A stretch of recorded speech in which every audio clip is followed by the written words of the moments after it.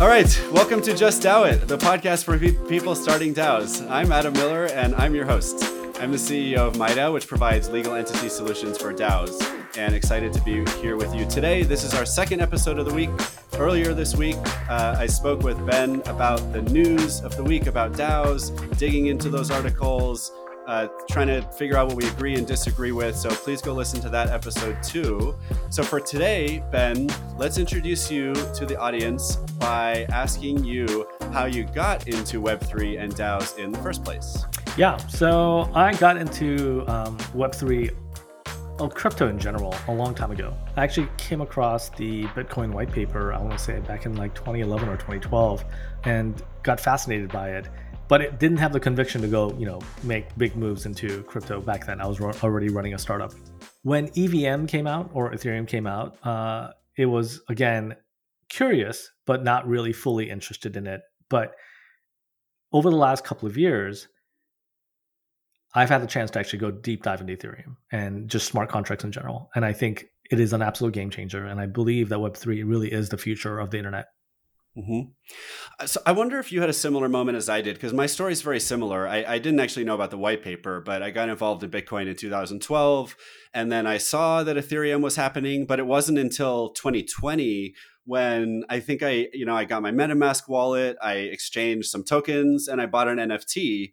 And it wasn't like those tokens or that NFT was going to change my life, but experiencing using Ethereum changed my life. And I instantly, something clicked in my head. And I think this happens for a lot of people where I thought, like, this is it. This is Internet 2.0. This is going to change everything. Do you remember, did you have a moment like that? Was it buying an NFT or was it something else?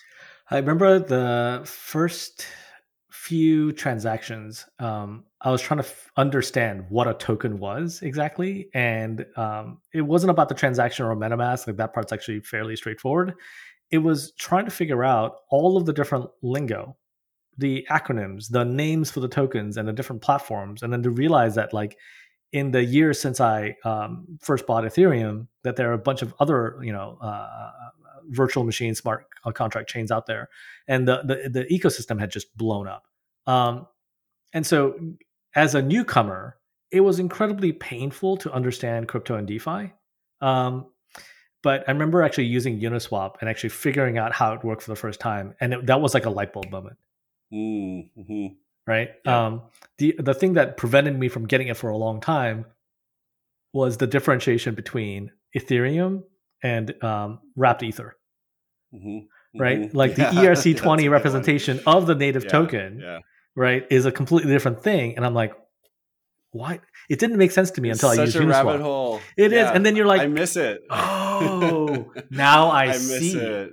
And that's one reason I started this podcast. Is podcasts were such a big part of my learning journey, because I had to hear about the thing I had never heard of yet. So I could then go look it up and spend hours trying to figure out what it is. And then if I figure that out, maybe a day trying to figure out how it works, and then a day trying to figure out how to use it. And that's a great example, right?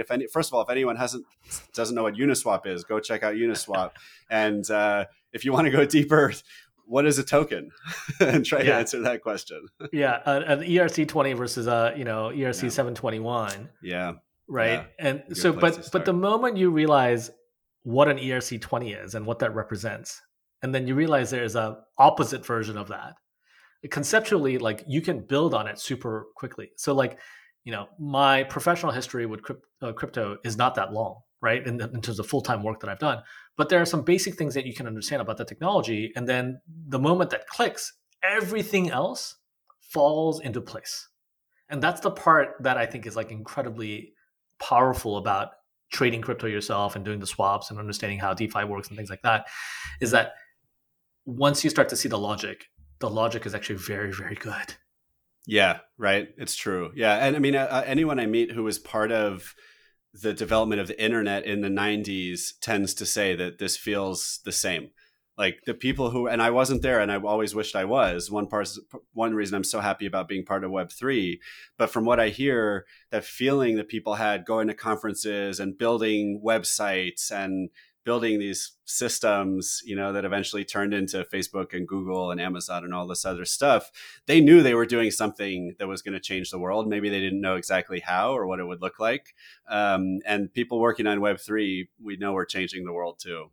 I have a lot of friends who I've accumulated through my years in Web 2, right? And so we've built platforms together. We've been in, sometimes opposite sides of the table, competing against each other, but we've been around the block. And we are kind of salty, crusty, old guys at this point. We call them veterans of entrepreneurship. Yeah, veterans.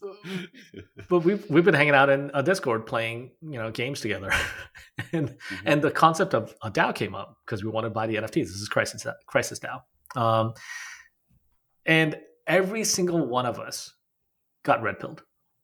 Mm-hmm. It's like watching an infectious disease take over a community. Yeah, right. Right. Yeah. Actually, that's Yeah. actually overstating it. There's a bunch of us who are just playing games and like they still think it's like they're very skeptical about it. But Okay. every single one of us who actually took a deep dive into Ethereum and crypto came out on the other side going, "Well, Yeah. I guess I'm not working on anything else." Yeah, Like it was such a binary. Like Yeah. you put somebody through a machine and it like brainwashed them. Yeah, it's And right. I've never for seen me, it anything was like like I like it. For me, it was like I have to be a part of this. Like Yes. I didn't know how at the time, but I knew I had to be a part of it. And So that's the interesting. way my experienced entrepreneur friends feel. Who we've built companies in Web 2, and we understand the shortcomings of a Web 2 model, right? We've Yeah. all like went through the idealistic phase of Web 2 and came out on the other side like much more realistic. Yeah, yeah. It's interesting too. I mean, we're kind of patting our own industry on the back here, but it's interesting to note that I think most people who do the research and experiment with crypto end up being believers. There are some exceptions. Bankless just had on their podcast a guy who was kind of speaking for fiat. And this is someone who has gone deep into crypto, does understand it, and is a fan in some ways, but does also have some important criticisms. But they had him on because he's like the one in a million that gets into this stuff and doesn't get completely obsessed and I guess single-minded about it. Yeah, I mean, if you're going to build a business today, right? There's plenty of opportunities to do so. If you're going to build a product or build a community, there's plenty of ways to do it. But why not do it? I think the consensus became clearly this is how we're going to work in the future. And if this is the future, we should start today. Yeah, exactly. So tell us a little bit more about the projects you're working on now. I don't know if you want to focus on origami or talk about your DAOs as well, but please tell us more. Yeah, so at Origami, we've been helping the most ambitious networks in the world build DAOs. And this is the same kind of thread, which is once the people in the network realize that governance on chain, transparency, being able to use tokens to actually incentivize people and membership and to coordinate consensus, like when they see all of those benefits of crypto, they want to actually build a scalable organization because the vast majority of DAOs today are really investment clubs because they're directly investing off of their accounts. And there are limitations on regulations on how you can build that. Usually it caps out at about 100 members. And so Origami's pioneered this framework where we can build a DAO that works as an operating company that can scale to millions of members. Right. And so, again, if you're creating the business of tomorrow and you want to have a partnership with a community of people, you can actually build that community yourself. And so, if you want to create a fashion brand and you have a bunch of people who want to actually support that cause, you can actually build a DAO that is a partner to that fashion brand. And so when it comes to distribution or feedback or validation, you can actually have people put in their community vote to help you guide that business. And those two things are separate, right? You can build a company and have a partnership with a DAO. Those don't need to be the same thing, but the community now has a much bigger stake and a say and has a vested interest in your success.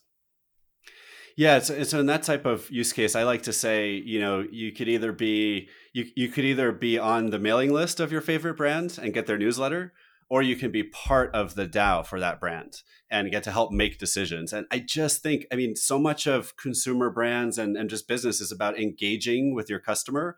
Which is more engaging, just sending them information or having them help make decisions on something important to them. So let's think of a mental exercise here, right? Which is if I'm creating the airline mileage program in the future, I would do it as a DAO and tokenize the issuance of the mileage program itself.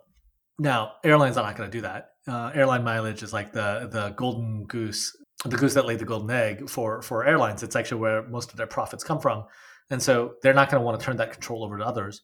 But if I wanted to create a fair and transparent way of rewarding my customers, DAOs are the best way to do it. Otherwise, you have centralized control over how that program works, right? Yeah, and they can change the terms on you at any time, as we have experienced. Yeah. So the next airline that wants to think about a competitive advantage may want to think about transferable digital rewards rather than the traditional, quote unquote miles that you lose if you don't use them for 3 years and you can't transfer them, et cetera. And that might not be better for the airline, but if everybody who wants to fly likes it better, in the long run, that's the only airline that's going to succeed against the others. And so I guess in the long run, it is better for them. Somebody's going to figure that out, right? Someone's going to do it. Yeah. Some airline exec is going to look at the crypto at a more mature state, probably in the business, and say, hey, instead of using our mileage program, if we could give tokenized rewards to our frequent flyers, we may be able to take the business class, like the frequent flyer cohort, and actually move them off of the big major airlines of today. Yeah. Right? And you can apply this to like almost any kind of loyalty program, not just airlines. Do you want to talk about any of your other projects in addition to Origami? Yeah, absolutely. So, one of the things that we've done is created a scalable venture investing support community. And so one of our first customers is a DAO called VC3 DAO. And they are a venture DAO. And they generate deal flow. In other words, new opportunities for them to invest in from the community because they started out with the community in mind.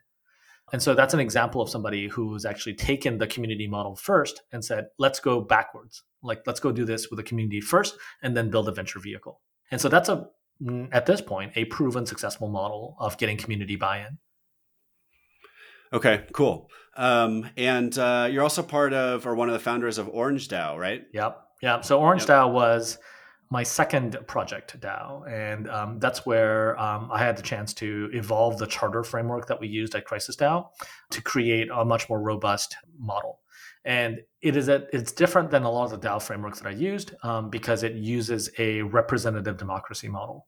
And Orange DAO has been successful to the point where I think it's got 80 million approximately dollars under assets under management. And so it's been a pretty amazing success story. And it's a community now of 1,300 experienced founders, most of us backed by YC. Interesting. And it sounds like they delegate their governance rights. Is that what you mean by representative democracy, or what? Yeah, there's a couple ways to do it. So the Origami framework for DAOs explicitly allows delegation, right? These are kind of like the basic things that you want to do when you actually create a DAO to say, these are the rules of the game. And so you want to be explicit about what is allowed and what isn't allowed. But we also actually use a committee structure. And so there's a 9-member committee split into threes, the rule of threes here. And they actually act as checks and balances for the community. And people are elected into those roles every season, which for us is every 6 months. And so they actually have the oversight requirement. And the reason we actually designed it that way is that while DAOs are really good at creating network effects and getting members to join in, the challenge is that no one's in charge. And so the way we work, that is right? a challenge. That's the challenge. So you don't want anybody in charge, but you want somebody to at least be on the other side accountable. So if Adam, you want to do work for the DAO and you pass a proposal and we give you $1 million to go do something, what happens? How do we know if that's actually worthwhile for us? Right. So the committees are the counterparties, right? That say, hey, thanks, Adam. You've done a great job in this proposal. Let's go see if we can scale this up. Or, hey, this wasn't really delivered. We can't give you our support for the future, right? So there has to be some level of, who's accountable for the performance. So I guess in that case, your product is making investments, but you could apply it to a DAO that builds a software product as well and say, these are the 9 people accountable for the development of the product? Yeah, absolutely. At least accountable for the work that the DAO has agreed to do. So you can pass a proposal right? It's not the committees are making all the decisions, but that proposal is now going to go to a committee for accountability. So it's like, great, Uh, um, the DAO wants to do X. Who's going to be here to make sure that the work is being done right? Yep. Yep. Interesting. So is it with Origami, the DAO framework and platform that you're building? Does every DAO follow a particular framework or structure, Yeah, or yeah, they like all use just the same framework, and okay? so you can Okay. obviously Cool. tweak the numbers and tweak the way the Okay. rules work, but there is a core, like what we call a minimally viable DAO Hmm. that uses this structure. So at the end of the day, you can actually have this handful of quote unquote committee members be the minimally viable DAO, Hmm. Okay. right? You don't need 1,000 people to make these simple decisions, right? You can have this core group that have volunteered and have been elected into these roles to actually make the small decisions on behalf of the DAO and be held accountable at the next round of elections. Yeah. Yeah. Okay. So you have a lot of experience with DAOs and with building a framework for lots of DAOs to Yeah. use, and you've seen a lot of people use it. Yeah. So I want to ask you, what's the most common growing pain that you see DAOs have in their early stages of development, and how would you recommend that people address that challenge? The number one problem that people have, that DAOs have in the early stages, is that they're getting conflicting advice. So they've talked to lawyers, at least one lawyer, and basically the end result is we can't recommend the path forward because we don't know. Right? There are things that we will tell you about how the law works or how it's been interpreted or how it's been used. But if you're going to go issue or become a DAO and issue tokens, there's no risk-free way of doing it. And so DAOs kind of end up in this state of like frozen, like indecision, which is nobody wants to take the risk because they don't understand it, and so they can't move forward. And now they're a DAO in name only. They don't have a token. They've only got a Discord community. They can't really do anything, and everybody's looking at each other and going, "How do we move forward?" Okay. Does that apply in particular to investment DAOs? Given that the vast majority of DAOs out there are trying to collect money and then to go fund projects, they generally kind of fall into the same bucket. Okay. Yeah. Yeah. That's interesting. I guess I feel like I usually read that the most common type of DAO is the DeFi protocol DAO that is governing like some kind of software, open source software project on a blockchain. By number of tokenized interaction and governance, DeFi DAOs probably rule them all, right? They're probably the Okay. majority of DAO interactions because I can vote with my Uniswap token on a governance proposal, and that counts. But in terms of number of DAOs, right, number of entities or groups that are being formed, they're mostly just direct investment or indirect investment DAOs, and they have to be structured in this very specific way. Yeah. Interesting. I feel like also the largest group of DAOs would be DAOs that don't have any money yet. If we're just looking at like one or the other, and I don't know if you'd call those DAOs yet or just like startup DAOs that are trying to be DAOs, but either way, I think there's probably more investment DAOs without any investment yet than there are. I would call them pre-launch DAOs, right? So There you they're go. I like, like that. they haven't figured out how to actually raise the money or to pull the capital to actually do the work because they're in a state of limbo. And so our recommendation to them is you actually have to take a stance. You actually have to take a position and say, while this is imperfect, this is good enough, right? Which is true leadership, right? There's a famous quote from Jeff Bezos where he says, 80% of information is good enough for us to make a decision on. Right? And so this isn't native to crypto. This is not native to DAOs. It's just this specific way of or type of uncertainty feels weird because you use the big L word and have lawyers involved. But in any business, you're always making decisions with not enough information. Yeah, very interesting. We talk a lot on the show about the importance of leadership in DAOs. And even if it's not leadership from the top or the center, you still need leadership in your DAO, even if it's totally distributed across all the members. And so I think you're talking about one important element of leadership. Yeah, the Origami framework is very clear on creating guidelines around what should be done, written into the logic and the culture of the DAO, and what should be decided on later. Right? And what we're optimizing for is the clear establishment of electing people into key roles, right? And so that the DAO can actually say, great, at least there is voted on leadership. There's a method of declaring leadership temporarily for the DAO and to actually turn it over and to elect new leaders. Yeah. So do you feel that's a contrarian opinion in today's world of DAOs? Or do you feel that that's actually, you're just going with the flow of what people are saying and what they're doing? I think to some people it will sound heretical. Yeah. Contrarian is not a strong enough word for to describe what I'm advocating here to for some people. You know, Yeah. I think people have. I think direct democracy is very difficult for the people who are actually in the democracy, right? Because you're being asked to make decisions on things that you know nothing about, and you rather like that's you don't get paid to do that. You don't get paid to vote with your governance tokens. You're doing it so that you think that the DAO might become more valuable later, but you really have to specialize in this world of business. And DAOs at its core, whether it's nonprofit or for profit, is engaged in business and value creation. Hmm.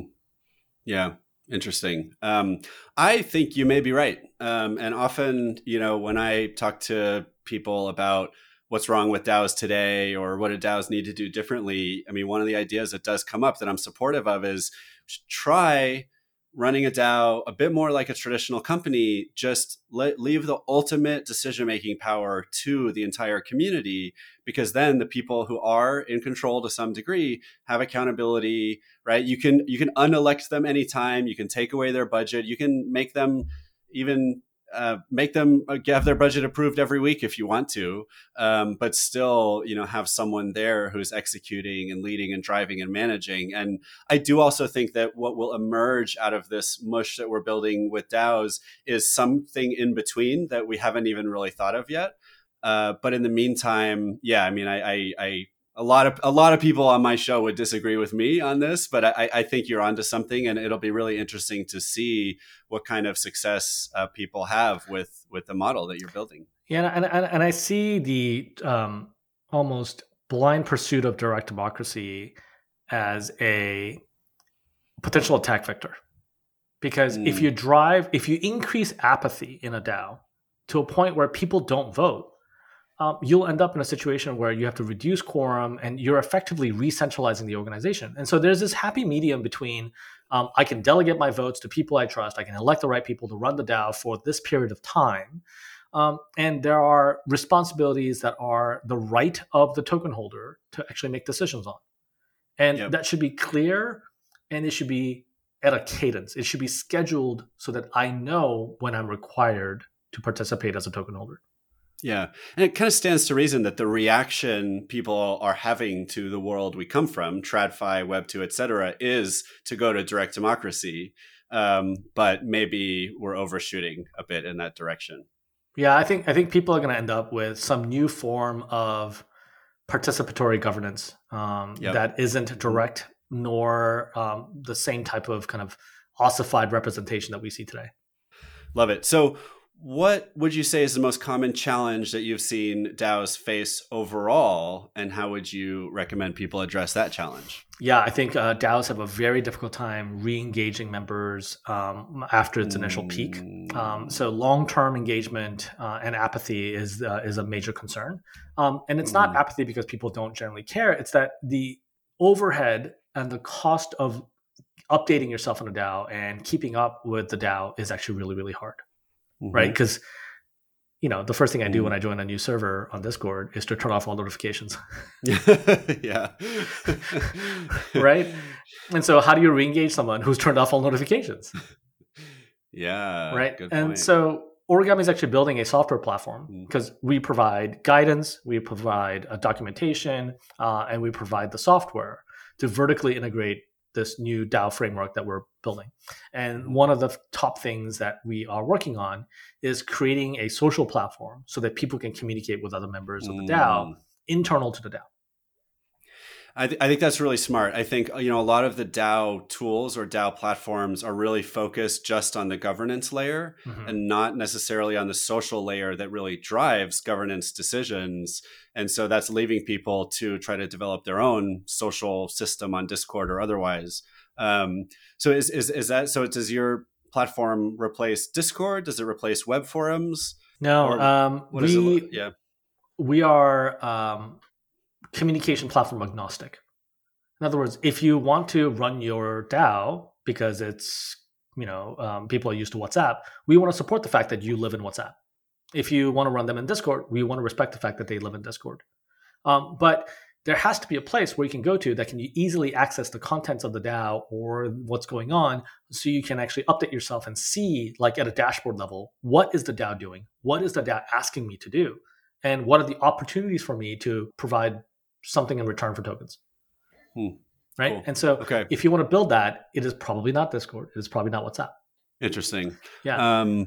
This actually kind of raises up a different point, which is you said that a lot of DAO tooling focuses on governance. And it's fascinating because if you look at a DAO's votes on Snapshot, for example, and if a DAO has a bunch of proposals and they're all basically passing by unanimous decision, is that a good thing or is it a bad thing?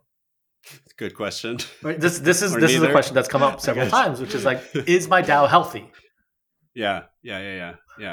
And what's funny is that the actual governance is not the proof in the pudding. The votes themselves at the end is not an indicator of healthy or unhealthy governance. It's what happens in the community prior to the votes and around it. Yeah. And everything else that's happening. Just yes. Whatever the governance is about. Yes, exactly. Did people have a discussion? Was the proposal written in a way where it was, opinion neutral? Did people have enough time? Did they follow the right process? Was it a fair process? Right? Are they onboarded properly? All that stuff matters 10 times more than what the actual votes were. Right? Because the voting is, we know it's trustworthy. Right? I can't sign with your message, and so therefore I know that the snapshot votes to the degree that it's still centralized is trustworthy. What's interesting to note that the people who do governance in traditional corporations, the board, usually meets like either once a month or once a quarter, right? Except in very special situations. And they're the ones doing governance in that traditional corporation. So, do we really need to have proposals and votes happening all the time? Or could we have a governance system that doesn't require as much frequency? Corporate governance, they do have a proposal system for like traditional corporate governance, but generally it is to elect the board members. Yeah. Right. So shareholder representation comes at the board of the corporate level and you elect people to it. But that kind of generally stops there. Yeah. With DAOs, governance goes far beyond that. Yep. So we're going to do a lightning round then. Okay. I would love for you to share if you have any favorite tools for DAOs other than origami, or you could talk about your favorite parts of origami, and then also any favorite DAOs that you think people should check out if they're just getting into DAOs. Yeah, I mean, I serve on the treasury committee of Orange DAO. And so our job is to move tokens from point A to point B, right? And to help with the budget. This is not a formal tool, but this is something we've used at Orange, is a seasonal budget process. So having a spreadsheet with a bunch of programs that have been greenlit by proposals and to say, for season 2, how are we going to fund this? And the budget's detailed to a point where you can't pass anything but on a line-by-line basis. You have to, again, trust your elected representatives here to propose something that feels in line with the way the DAO actually is going to operate. Now, the opposite or some complementary version of that would be like quadratic funding, where you can set a bunch of priorities and their proportional allocation of funding is based on the votes of the DAO members. And that's kind of interesting way of actually setting the priorities of a group without involving just a centralized group of people. Interesting. So I've never had someone suggest as their favorite tool, basically Excel or a spreadsheet, the original computer tool. Don't ignore that. I mean, the world runs on spreadsheets and numbers and data and things like that. And while I think DAOs can use more tooling and they're coming, at the end of the day, if you want to communicate an idea or a budget that's complex, the existing tools actually work really well. Creating a template for that is going to be helpful for your DAO. And the concept you brought up of seasons, which if anyone isn't familiar, Bankless does this too. A lot of DAOs do it, whether it's every month, quarter, year, whatever, to have a regularly recurring period of time at the beginning of which you do, or before which you do planning, at the end of which you do retro. You have a budget for it. You have approved things that you're going to work on. And it does seem like that cycle helps humans work on DAOs. Yeah, Orange DAO just started its season 3. because we started with season 0. It's actually technically season 2, but it's our 3rd season. And so core contributors and people who have contributed over the last season are being invited to an offsite, and we're flying everybody into the same place. And so we can actually have a summit on what the DAO should do and what we should be working on for season 2. Wow, and that's going to inform the budget that we actually pass and put together. Yep. Right. Yep. And cool. So that's a very high-end problem, right? Because we have the funding and the scale to do that. But that's exception, not the rule. Awesome. Well, we are pretty much out of time. So I just want to say thank you again, Ben, and let everyone know where can they find you and your projects on the web and on social. Yeah. So if you're interested in creating a DAO, or if you want to take a network of people and form a DAO, you can find us at joinorigami, origami.com. And I can be found on Twitter at Ben Huh, at BenHuh. Awesome. And you can find me on Twitter at 0xthriller. My DAO is at MyDAODS. That's MIDAODS, or MyDAO.org. Again, Ben, it's been awesome having you on the show. It's really good to see you. Thank you so much. Thank you, Adam. And for the audience, are you thinking about starting a DAO? Just DAO it.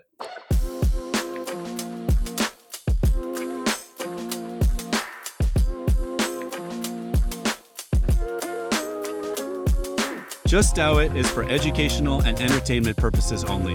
Just DAO It does not contain any legal or financial advice. My DAO also does not provide legal or financial advice, and nor does your host, yours truly.